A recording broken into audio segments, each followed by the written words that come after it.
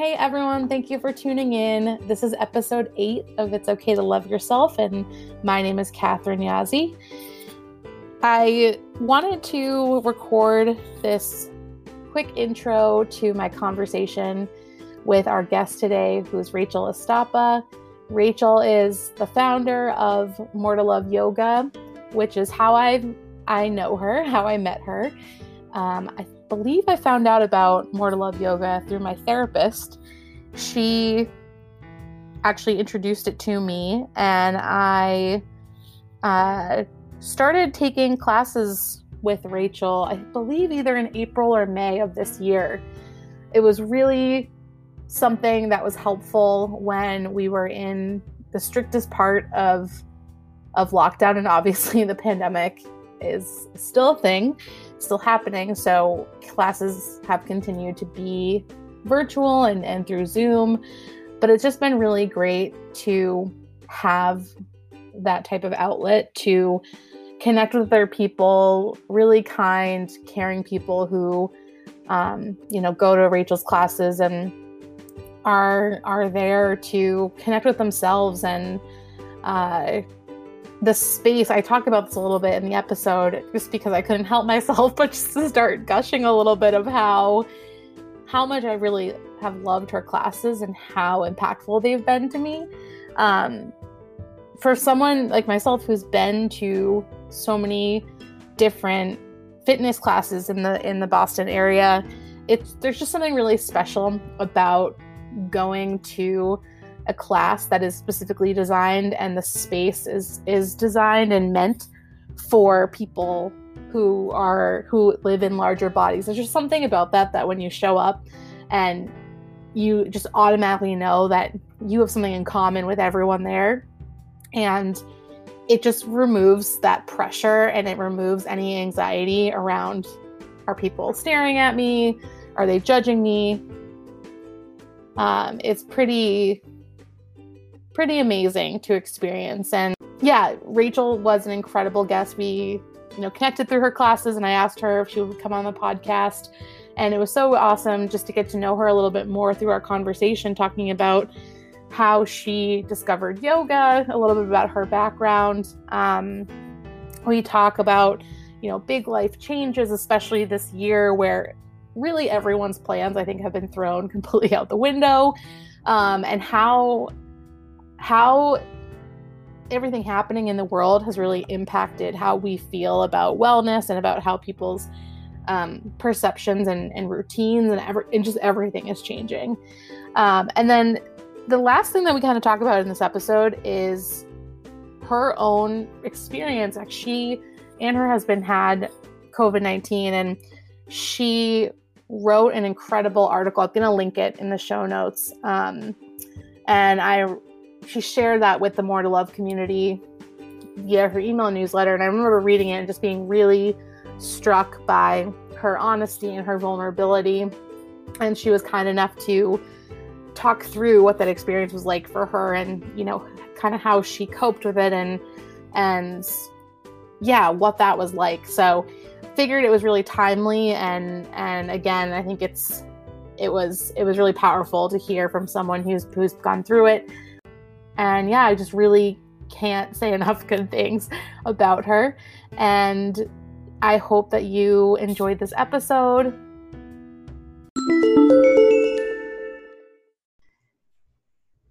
All right. Well, hi, welcome, Rachel. Hi. Yes. Virtual welcomes. Hi. Yes. Thank you so much for being here. I'm so glad that we were able to arrange this conversation and just get to know you and share your story a bit more with the world. Awesome. And thank you for putting this together. I always say, like, it's a lot of effort to create something in the world, especially something that's so close to ourselves, our bodies, how we feel about ourselves. So kudos to you for putting it out there, because honestly, so many people, including myself, have not made a podcast.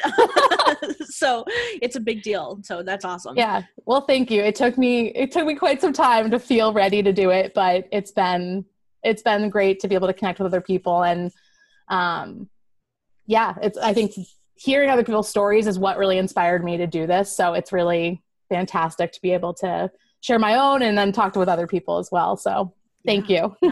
Absolutely. I'd love to start off and just have you share a bit about yourself and your background for those who are listening who may not know you. Sure. My name is Rachel, Rachel Estapa, and I'm from the Boston area. So, where you live and where this is my backdrop of my life. Mm-hmm. And, for a big chunk of my life, I would say up until my early mid-20s, my whole MO was change my body. And it was a combination of being a chubbier kid growing up and just sort of what doctors and family and the society aspect of that. None of us are immune to the pressures of body shame, right? Yeah. For some people, it can kind of roll off your back, right? For others, like me, perhaps it becomes such like a struggle inside. And, gone through all the dieting, all the exercises, all the doing the quote unquote right things that I'm supposed to be doing with my body at the expense of actually understanding and learning, what did I like? Like who was I if I wasn't pursuing this weight loss goal? Because again, for folks that probably, I'm guessing, have gone down that road of actively trying to change your body, once the initial compliments and excitement wears off, all the stuff and now the burden of trying to keep up with that lifestyle of health and wellness or whatever we're describing, it's exhausting. Yeah. So by the time I was in my early 20s, I was honestly exhausted from sort of this sense of, why do I keep trying to change myself when fundamentally it's not making me happy? And that really was a huge moment for me. And it's where the term More to Love, my business, comes from, because I sat down, defeated after failed attempt number 1,000, whatever. And I was like, there's got to be more to love about me than what I weigh. And the piece of that came back was, I don't know what I like about myself, really. But taking that a step further, and I think that this is something that a lot of us in larger bodies struggle with, is that the truest, deepest parts of ourselves are so tender and vulnerable that we hide it from our own selves. So really the first step for me into body acceptance was actually self-acceptance and self-love, and the practice of that, which is messy and there's no script. And I just sort of, being someone that always loved learning, being someone that was sort of drawn to the more spiritual side of life and the more physical side of things, I just dove right on in. Mm-hmm. And I kept it close for years, similar to how you were just saying. You kind of have these ideas in your head about talking about your struggles and talking about things honestly. It takes time, right? We can't just sort of open up one day and all of a sudden just have it all sorted out. So really the genesis of More to Love first started with me, which is common for a lot of folks in this.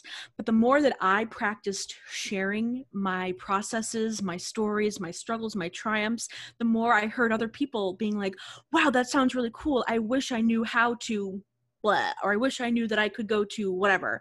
And that's when I started to say, wow, I can pair together this very deeply intimate personal thing for me and go to coaching school and learn how to help other people work through body image stuff, go to yoga school and help larger bodies understand that yoga is something that is available to us. It's just that a lot of other people don't look like us or haven't had the experiences that we do. So it's sort of been piece by piece of checking in with myself, checking in with the people in the immediate community, which grows time and time again.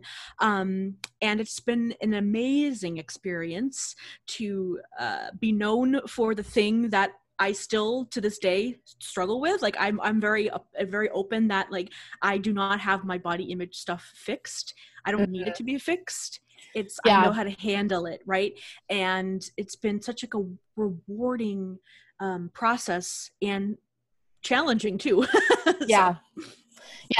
Thank you for sharing. I feel like there's so many things that you said that I think, having done a few of these so far, I just think the theme of feeling on the inside, this is something that's really important to you, and but not feeling comfortable putting it out there in the world because the world is so fat phobic. It's so it's so forceful in telling us all how we're supposed to be and eat and behave and move. And I think like that is something I can like completely relate to. And I love just that, also the theme of just being exhausted and just like feeling like there's no way I can continue doing this. That was very similar to my own experience of like, I'm so tired and drained from constantly being on edge. Like I think you're just in that fight, flight, freeze mode constantly and moving through life at that like surface level of like just trying to kind of keep it all together. And that is just, unsustainable. So I think that's something I really related to a lot, what you're saying. Absolutely. And, for me, like I'm an old soul. I've heard that my whole life, just sort of like drawn to those like deeper self-growth, personal development stuff that for me, it's almost impossible to go down the road of body love and body acceptance without factoring in that sense of like, why do we feel the way we do about ourselves? And more often than not, it comes down from self-consciousness around shame.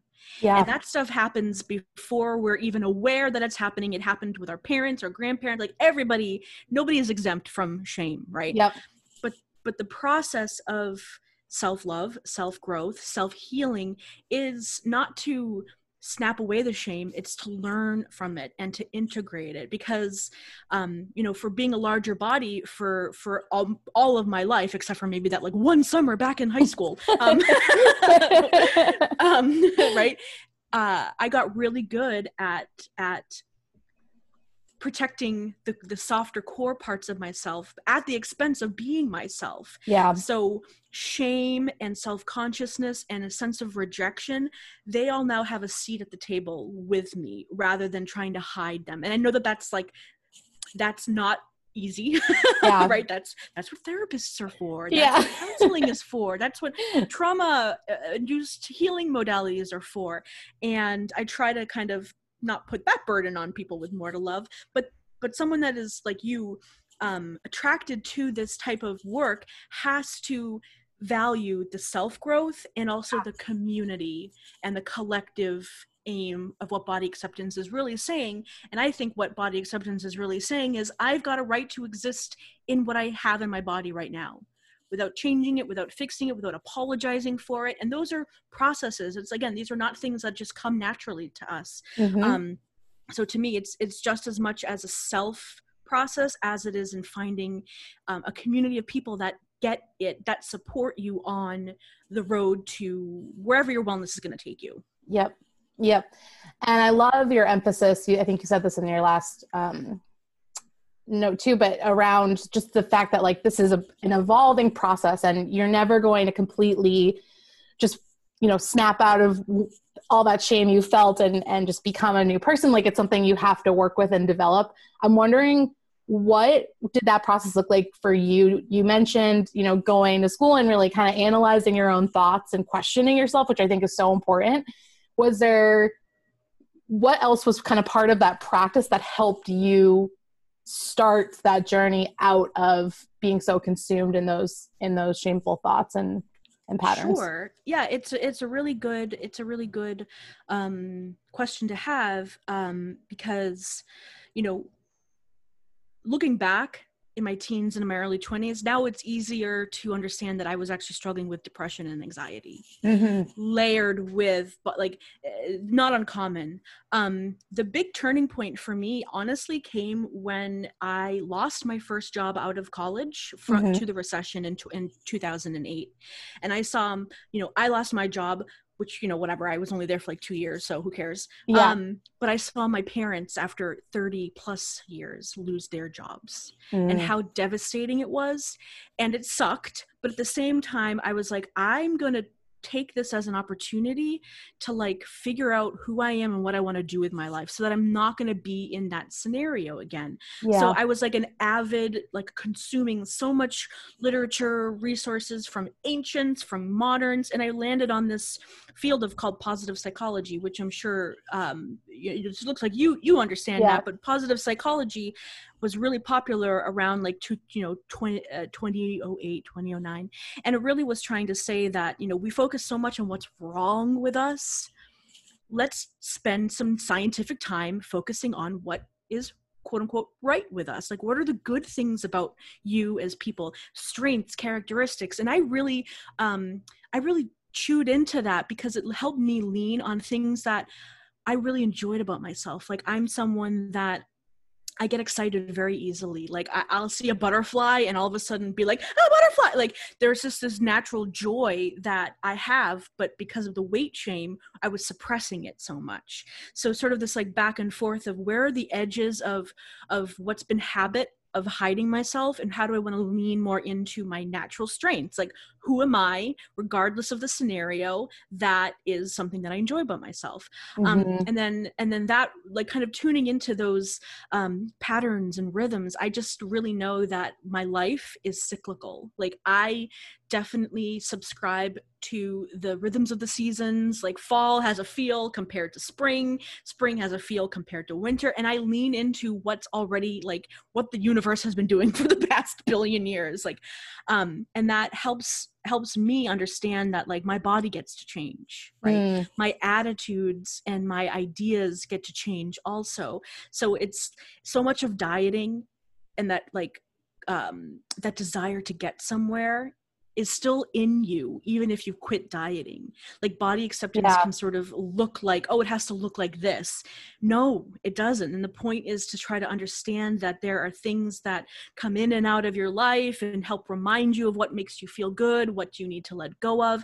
So it's much, much more of an internal process than just sort of checking off a list. Because to me, again, that's just diet mentality. Like, you know, oh, I felt you know, little things that we do to kind of boost ourselves, they're fine, but they're not really what we're trying to get at. Like, I think all of us are trying to get at this sense of being okay of how we're showing up for ourselves.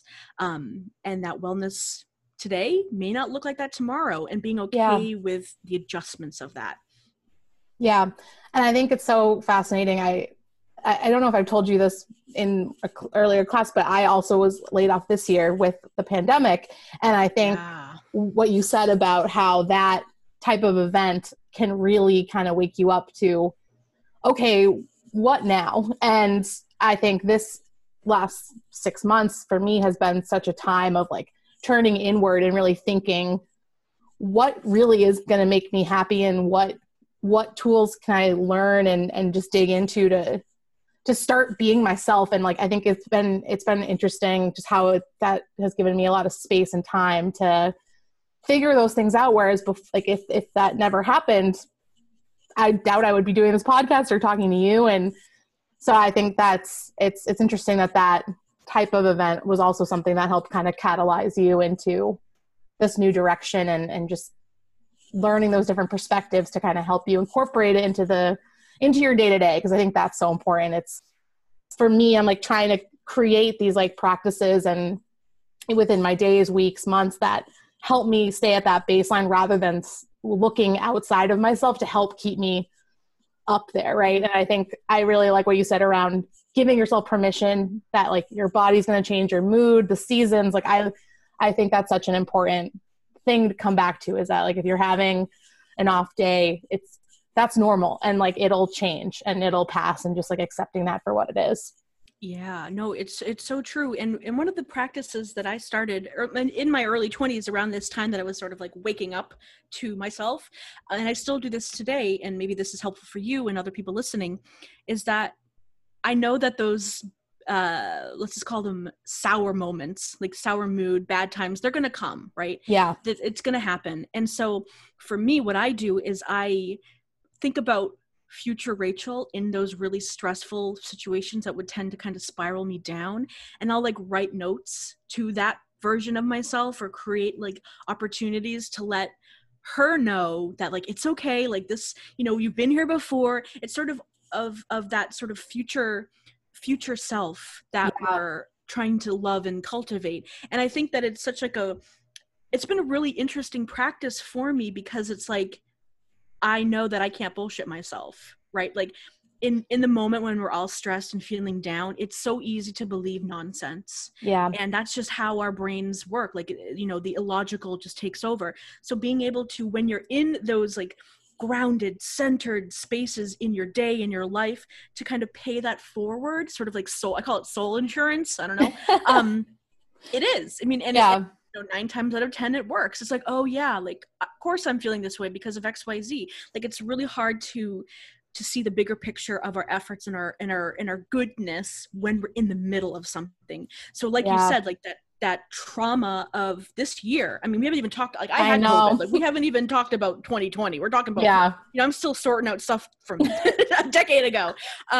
Same. Yeah. But like, it really is true that you learn the most about yourself through the shit. Yeah. And we wish it wasn't that way. No one wishes that, but crisis forces us to reflect on what's essential. Right. And it's also fascinating how quickly we can clear out the unessential in a crisis. Like, how much that stuff that mattered before it, like, it's like that's ridiculous. So it's stressful and it's exhausting, which is a theme, but at the same time it's very cleansing and rewarding to then, like, that's kind of how I describe confidence. I describe confidence as always this reminder of what's important to you, and sort of coming back to it, rather than being something that's like external and everyone else has to vote on it, like, oh, she's so confident. I think confidence can be those little steps of reminding and bringing you back to what you know is true about yourself. And oftentimes no one ever has to know, like, what makes you feel good. You don't have to share that, which again, our culture of oversharing and putting things on media and sort of proving our efforts, to me that reinforces a sense of diet mentality, sort of proving your efforts. Are you good? Like, I don't want to engage in that, because that's a trap for me. That's a trigger back into the spiral of comparing myself to other people, and now we're just back again to I'm not good enough.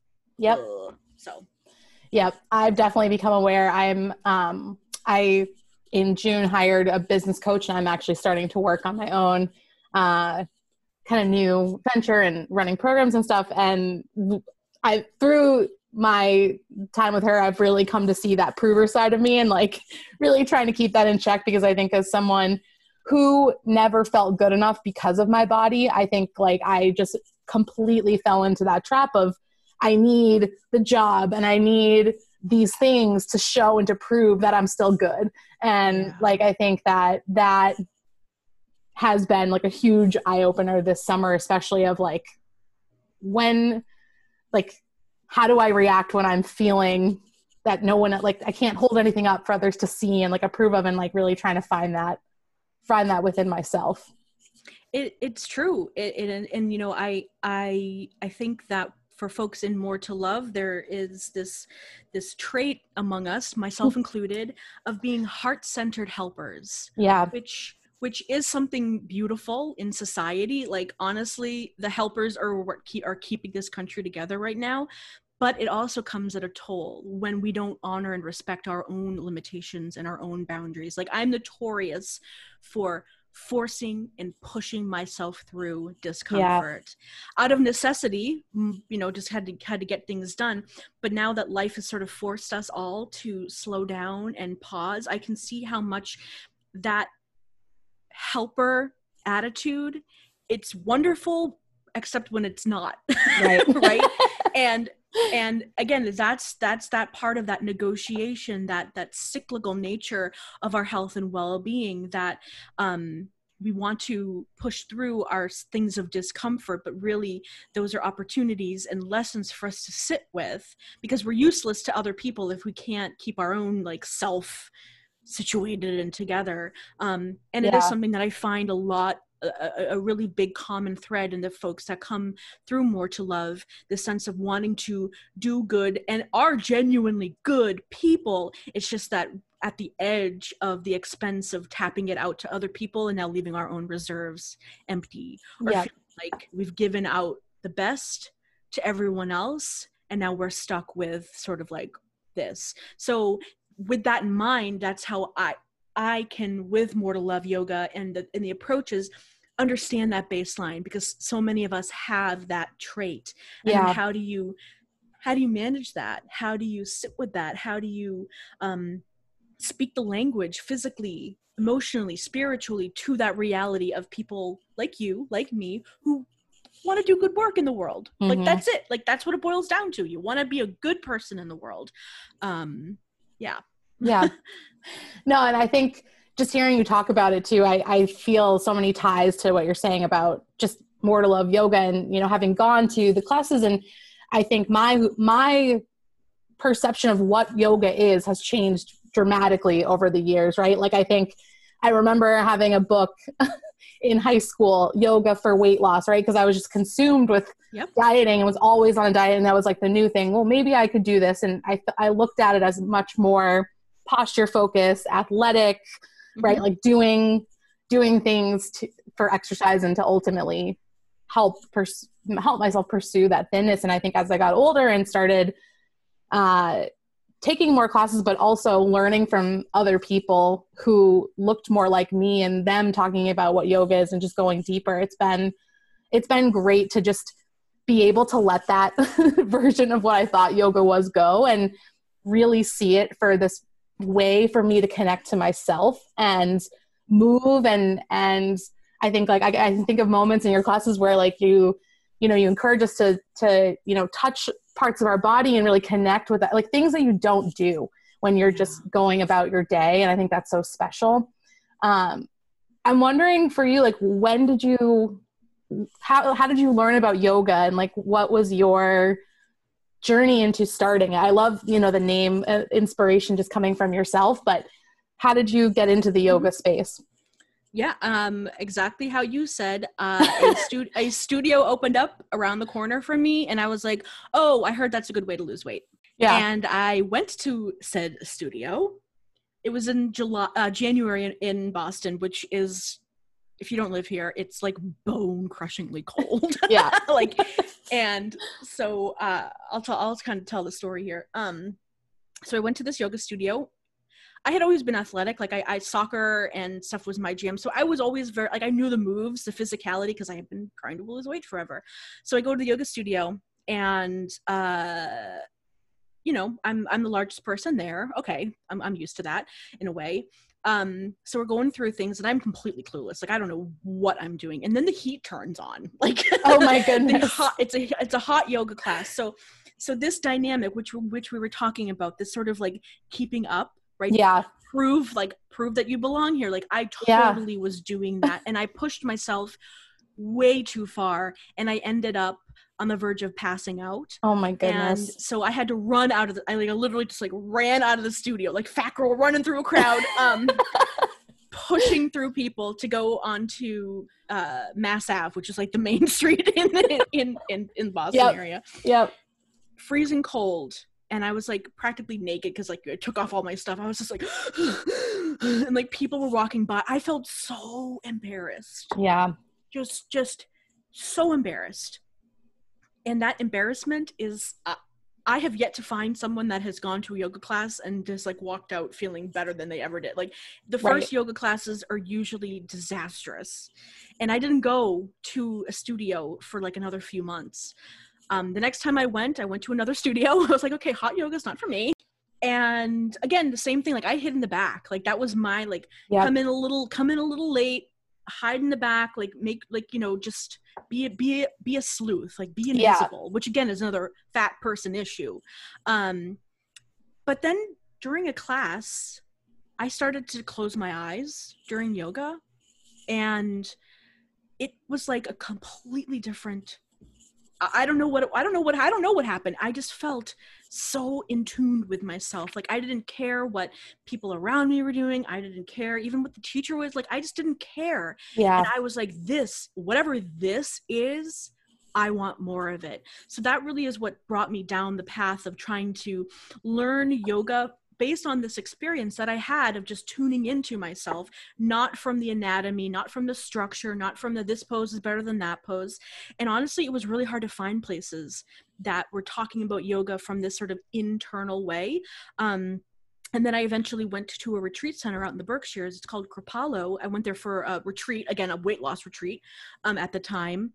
But I was like, oh, they have yoga classes. They have yoga teacher trainings. And that little earworm was in my mind for about 5 years before I actually said, I want to learn yoga. I want to teach yoga specifically to larger bodies, because nothing existed in the Boston area at all. Yeah. New England, East Coast, I don't even know. And I saw it as such a huge opportunity to show other people that you don't have to be embarrassed. Like, what if we had a yoga that took the barrier of shame down right away? Like at least one part of the barrier. And it caught on like lightning. I got trained. I was certified in a month. I lived in the yoga community for a solid month. It was amazing. I don't think I could do it again, because I'm like, it was just like, whoa, this is intense. Yep. And then within 2 weeks, I had started More to Love Yoga, and like my first class was a random illegal one in the park, and I had like 7 people show up, and I was like, cool, like, wow, okay, this is a thing. Like, when's our next class? I was like, I don't know, let me find a space. So, and that's really how it started. That's how it emerged.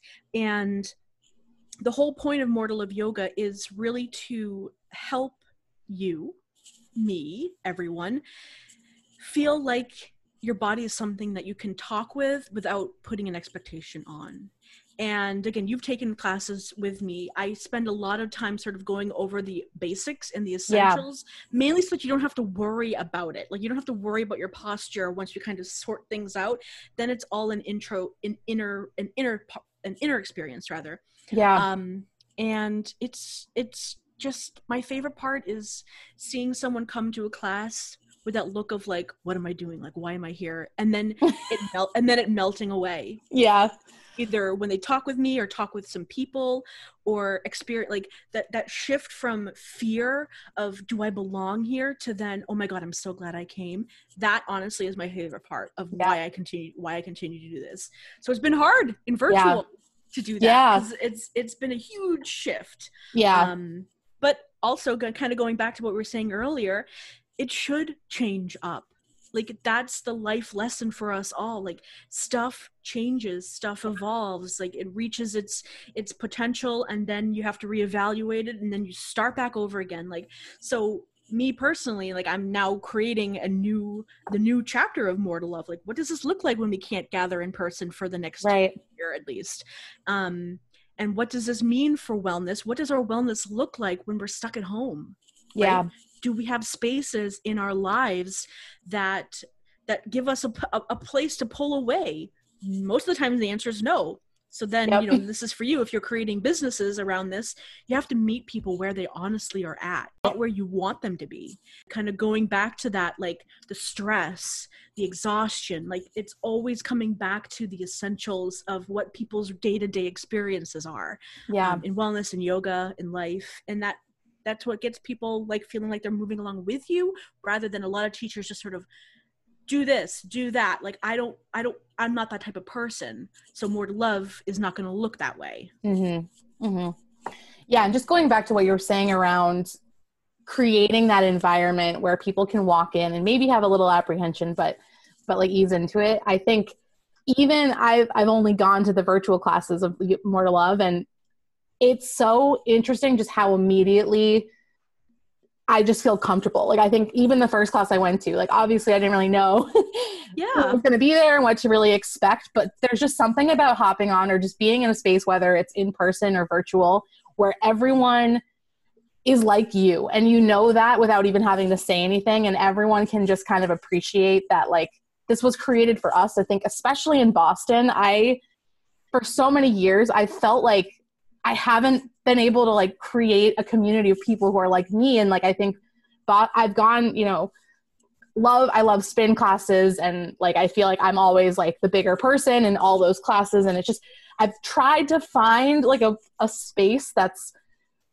I can just be myself. And I feel like I hadn't found that until going to those classes and being like, I can do yoga in a sports bra and leggings in my house. And like, I feel amazing and confident, and like everyone else can just do them, and we're all here to just take a collective break and just relax. And so I just want to say thank you for starting it, because I do really, like, every time I show up to something like that, it reminds me how important that is, when you don't feel like you can see yourself in places, or you're the person in the back avoiding trying to be seen. That was totally me, right? And I think like it's I just want to emphasize, like, for other people who might be looking for a space like that, like, it is completely just life-changing and just so great to go somewhere where you feel so accepted and like everything's okay.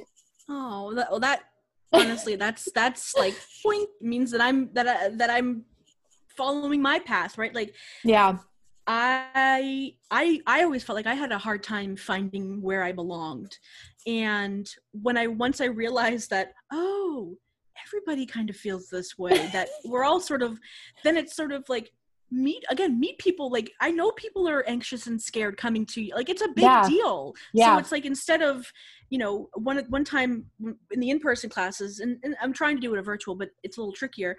Like, most people who go to yoga classes, you're almost like attending this temple where it's silent and there's like wind chimes. And it's just, I mean, again, a lot of like, there's a time and a place for that. I realized very quickly More to Love was not going to be that space. People chat, people talk about, like, I will be like, yo, you got new leggings on. Like, tell us where you got your leggings. Like, it's as much as an activity of the body and the self as it is gathering people together without shame. And I just find that it's so much more enjoyable to also let other people participate in the community. And it's actually something that I'm working on. Like, right before we were talking, I was working on sending out an email where I'm taking, I want to get a pulse for people in the more, like, what's 2020 done to your wellness? Like, what's been going on for you? Because it needs to change, and I want to speak honestly and provide stuff that is relevant to us in larger bodies. But also, I know that us in larger bodies isn't the whole story. It's us in larger bodies that are heart-centered people. Yeah. And it's getting that, and it's speaking to that nature that we have in us. That's really what I think has made More to Love feel like, oh, this is different. Like, this is like, I feel like I'm a part of the More to Love vibe, like, community, even though I'm the creator. Like, I feel like I'm just as equally a part of it because it's so much bigger than I am. Like, and I want to grow that in a cool way for 2020. So hope you personally fill out the questions, and I made like a guided meditation. I paired it with music. I'm just like, this is, I'm stuck at home.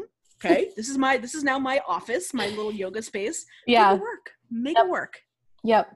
No, and I definitely think what you're saying around, like, you feeling like you're part of it, I definitely think you are. Like, even this just kind of hit me, like, even in the classes with Zoom, it's actually kind of fun to, like, do the gallery view though, and, like, see everyone practicing at the same time. So it's not that, like, you walk into a class and there's the teacher, which I think everyone is, like, really focused on and like almost like propped up in a way. Like, I just think that's, even thinking about how it's different in a virtual environment where, like, everyone's in one big group. There's not, there's obviously someone leading us and instructing us on what to do, but, like, it doesn't feel like anyone has that pressure to, like, perform for the teacher, and, like, there's no one walking around and, like, touching you. Like, it's totally different vibes. It's great. Yeah, I don't even when we're in person, I don't think I ever touched one person once. Yeah. I was like, not necessary. Right. Cats are also part of More to Love yoga now. There's always cats on people's yoga mats. Like, my mother does my class every week, and the minute she turns on the audio, the cat, wherever she is, she, like, bombs down the stairs and, like, sits on the yoga mat and stays there with like, so there's just, like, a lot going on. It's real life, right? And, like, I think that's, for me personally, I'm fatigued at this sort of Instagrammable wellness lifestyle, and it's also an edge for my body acceptance. Like, I would hide myself, like, showing my belly, showing my arms. So that something like that, even, like, 8-10 years ago, would have been unfathomable to me. Now it's like, I'm doing this. Yes, it's uncomfortable. It's not like I don't love, but I know that I'm allowed to, it's valuable to, and it shows other people that you can be real, that it doesn't have to look perfect. And when we can, drop the barrier of what we think our perfection has to be, then we can have an honest experience. And coming back to that like sense of honesty, that is really what's at the heart of why I create More to Love. Like I want us to feel like we can be honest with ourselves, because you can work with the truth. You can't really work with lies. You can't work with fantasy as much as they're appealing to us.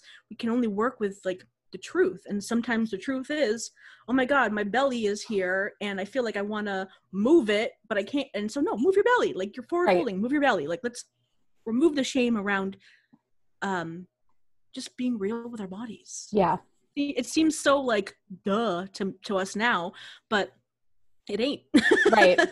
No, and I think it's so like, it's so important to come back to that, because I think in, you know, maybe a traditional quote unquote yoga class, I think when you have a teacher who doesn't have the experience of living in a body like yours, they don't even know how to like unlock that for you, because they're just doing what they do, which, you know, that's their experience. That's fine. But I think it puts more pressure on people who don't fit into that very privileged yoga world, like to like, we feel like we can't move our belly, or like we can't do child's pose in a different way because like our boobs are up to our neck. Like I just, so many things, like you feel like you have to put yourself in those uncomfortable positions, like you were saying, to just blend in and to do it the right way. And like, I think that's also been huge for my own yoga practice, is knowing there's no right way to do the postures. And that's really not what it's about. It's about the breathing and it's about the connection. And like, because I think that is what going into, especially from a working out and athletic kind of background as well, like you feel like you have to hold it the right way for the right time. And like, it's really not about that. And that's been so great to join spaces like this that really reinforce that and like let people just be. Yeah.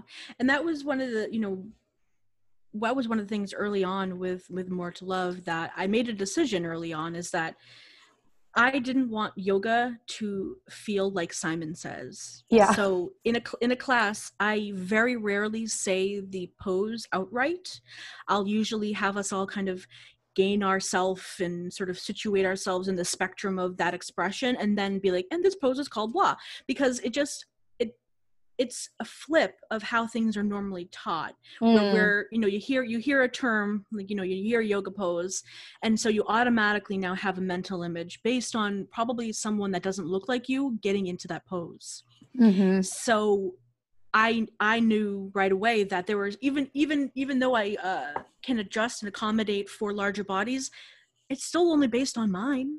So even within that space, I always try to at least give enough options, usually 2 to 3 like versions of something, so you can find what works for you.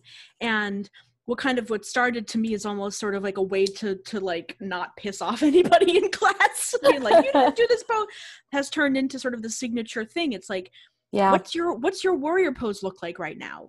And like just cueing in, like, do you feel like you're holding tension somewhere that you don't want to? Like that, someone that could mean their arm, for someone else that could mean their leg, so if I can give enough space for you to interpret and sense and make the choices for what works for you, again, that goes back to how I define confidence. Those little steps that just empower you in your own self-trust. And I think it leads for a more rewarding experience.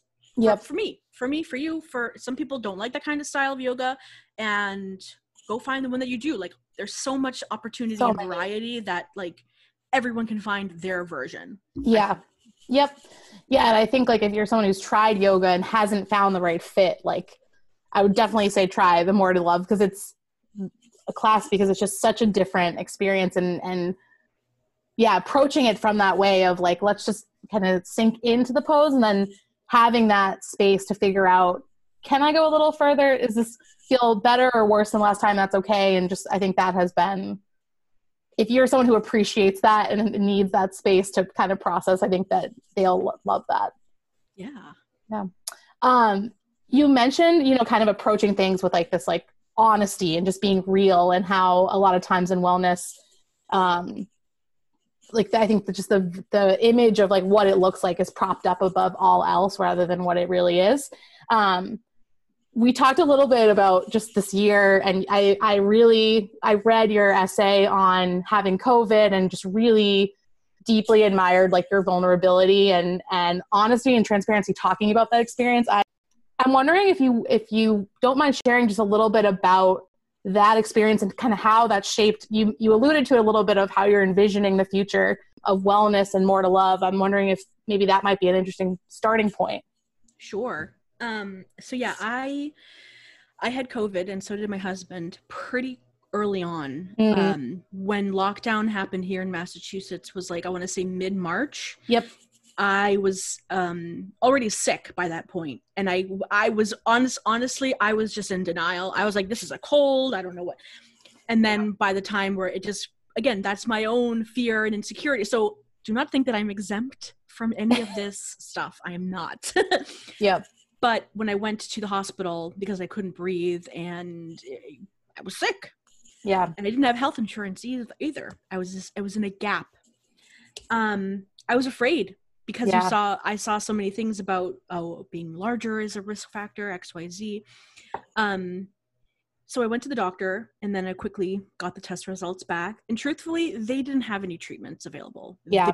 There was none. I don't think there is, now that we know how to handle it a little better. Back then, it's only like a few months ago. back then feels like so long ago. It was like 10 years ago. I am so grateful that I had spent a decade of my life on body acceptance. Yeah. Because after all the like the Advil, the this, the that, it's just me feeling like I'm gonna die, honestly. And I don't mean that whenever you're sick, all of us sort of feel like I'm gonna feel like this forever. Having COVID and having the severity that I had, I could see how this could turn, and very quickly I would not be here anymore. And that was very sobering.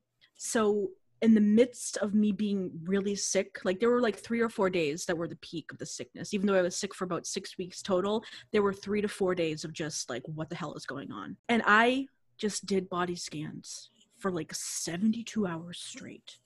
I would just go through body scans of checking in with my legs, my like blood, like things that I would like never even think about. I was like, how are my little like alveoli and I was just talking to my body and just trying to like, I know. Like I was just saying to myself, I know, like my stomach, like, and that is honestly what pulled me through. I can't explain how like after that, few days of just deliberately tuning in and not trying to force or change. Like I had done everything that was possible to do. Now it was my body's time to do what it was going to do. Yeah. So having that level of trust saw me through, and it fundamentally changed how I see wellness now, because in the United States, we're no stranger to this, is like access to healthcare is such a tremendous barrier. Yeah. But on all levels, just like we're lucky, you and I, that we live down the street from one of the greatest hospitals in the universe. Yeah. Like, that is luck. And even you and I feel like sometimes that's not accessible because of our size. Yeah. So just this understanding that as marvelous and as miraculous as modern medicine is, there is this sense of self-healing and self-wellness that also is just as valuable and has been going on for billions of years. So I guess I innately tapped into, now I get why people pray a lot. Now I get why people, you know what I mean? Now I get why like my grandmother was always hawking this weird remedy. Like I just got it. And then I felt so much more connected to the bigger picture. So health and wellness to me has always been evolving. Like I've never put on a specific definition for health and wellness, but I really do think that it is a negotiation between what are the real tools and resources available to us being humans in 2020 and having marvelous tools. But sometimes those tools aren't going to work for you. Sometimes those things aren't accessible, which is a shame in and of itself. But sometimes even if they are accessible, it's just not for you. So how do we then come back to wellness within ourselves? And that really got me thinking about the next phases of More to Love becoming much more centered around like the individual experience, again, sharing with the collective. So I'm kind of creating these new programs and tools around like, how do you process your health, your wellness, your yoga, your mindfulness, your meditation, and then bringing that to the community. It's like a support group, to be honest, because I think that's genuinely where we're at right now. Retreats, classes, that's, I'm saying another year, just being honest, at least here in Boston. But it's also opened the door for more people who aren't physically near me to come to More to Love. And just the sense that like as we age, that the limits of access to healthcare, we can't depend on it all the time, because they're trying to figure out their own professions and their own stuff. How can we be well with what we have? Like what makes us well? And maybe it's just as simple as learning how to take 2 minutes out of your day to do some breathing exercises. That it doesn't have to be this life altering, like clear out your cupboards, like remove, you know what I mean? And that's how diet mentality sticks in. Like, in order to be healthy, you have to stop doing everything in your life, and now here's a new plan. That's too much to ask for people, especially now. So again, going back to that, where are people at? What does wellness mean to you today? Probably doesn't mean the same thing that it did this time last year. And that's okay.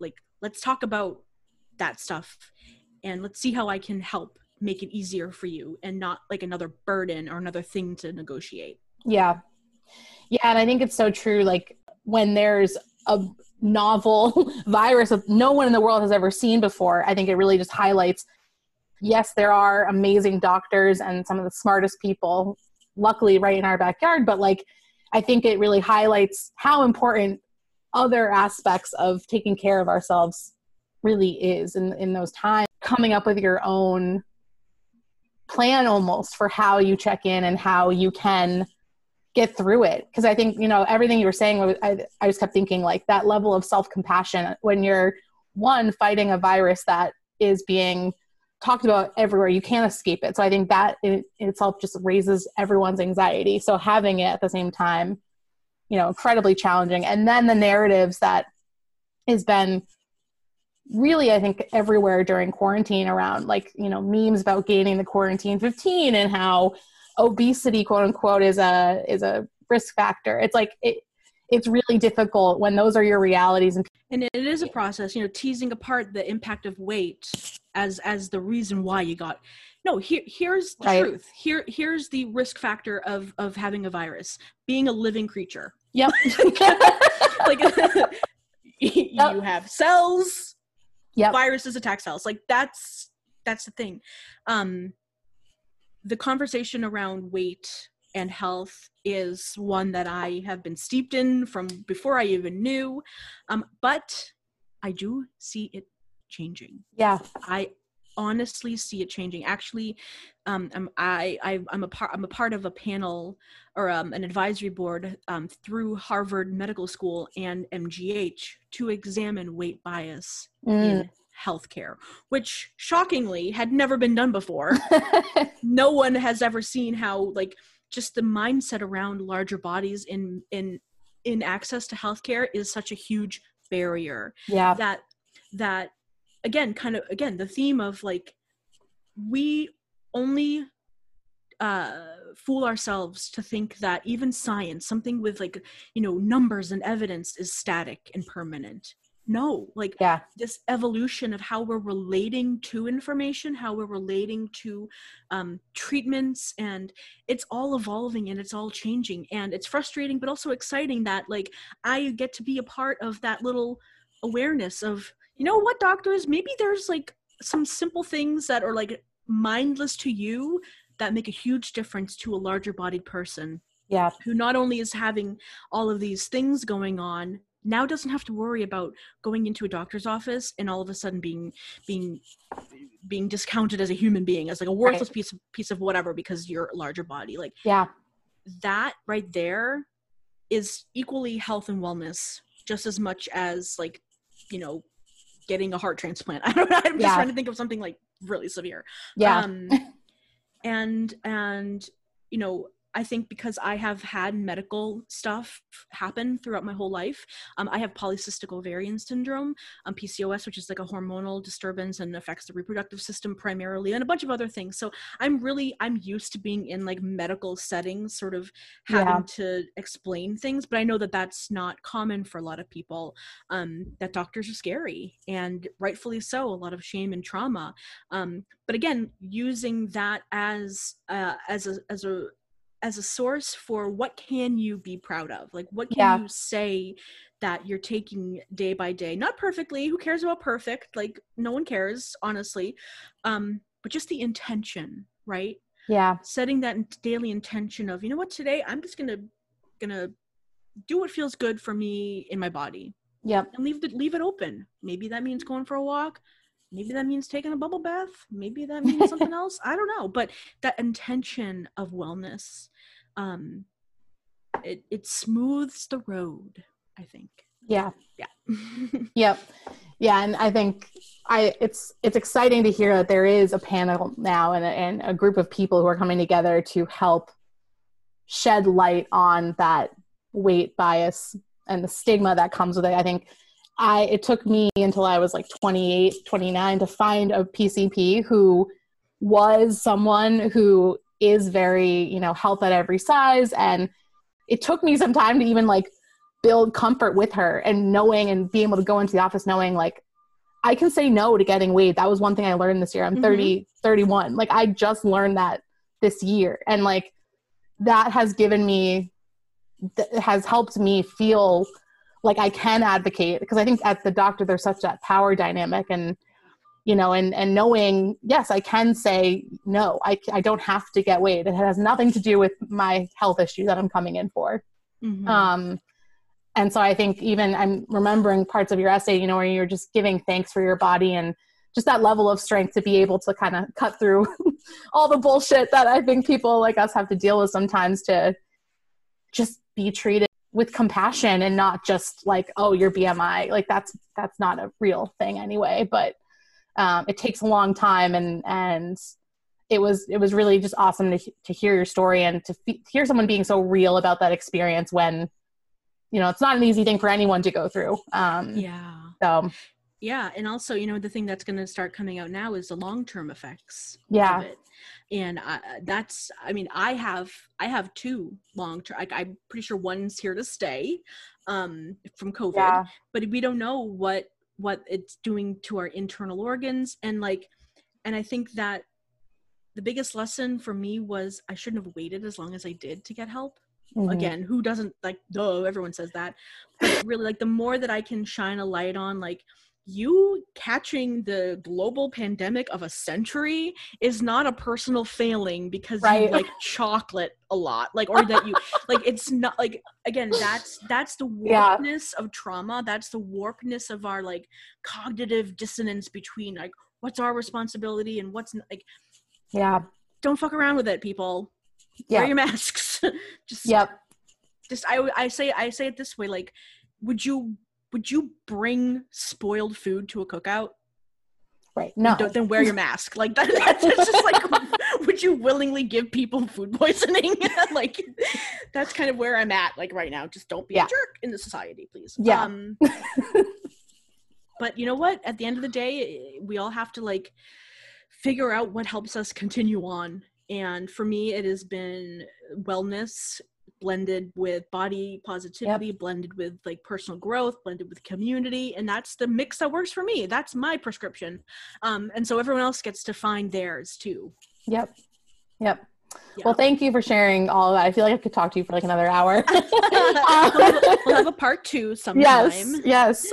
To close, I'd love if you could just think, I like to ask people, what may be a piece of advice you would give to your younger self? Oh, this is a great one because I just found a little picture of me today. I was snooping on some people of who I grew up with in the neighborhood, and I found this little picture of me from a Halloween party. I was probably like 7 or 8, right when my body image stuff, and I'm in this genie outfit where it's like a 2-piece, and I can see my little belly come out of it, and I want to tell little Rachel, Girl, you are so cool. Like you just this look I had on, this just like it was a vibe. I actually put it on my Instagram so you can actually see the photo. I just wanted to tell her, like, just keep being you. Like you are just you, and like that's cool. People are gonna like get it someday. You know what I mean? Like I think a lot of times when we think about our younger pasts, we're talking down to ourselves in a way, like kind of talking as children, and it's true, but I really do feel like just being real. Like you are super pumped to be at that Halloween party because you know that the cider donuts were awesome there. Like rock it, like that just be you, like go for it. It'll work out, trust me. And me telling that to my future self, like just trust this, like trust this, just keep going with it. So. Yep. I think that's so important because like you never know. You just have to know that you will always figure it out and come back, and life always moves on, and we all figure it out. Make it work.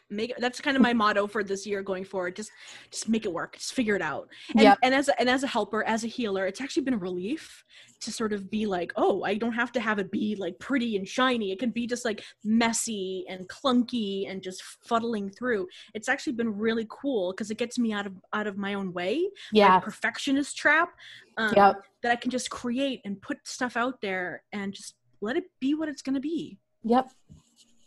Thank you so much for putting this together. Thank you for inviting me. Of course. I really appreciate it. So grateful for you, and look forward to seeing you at an upcoming class. Totally. I will link your Instagram and everything in the show notes so people can come check you out. Yeah, for sure. And more to love. So thank you. Yeah. Thank you so much, Rachel. This has been amazing.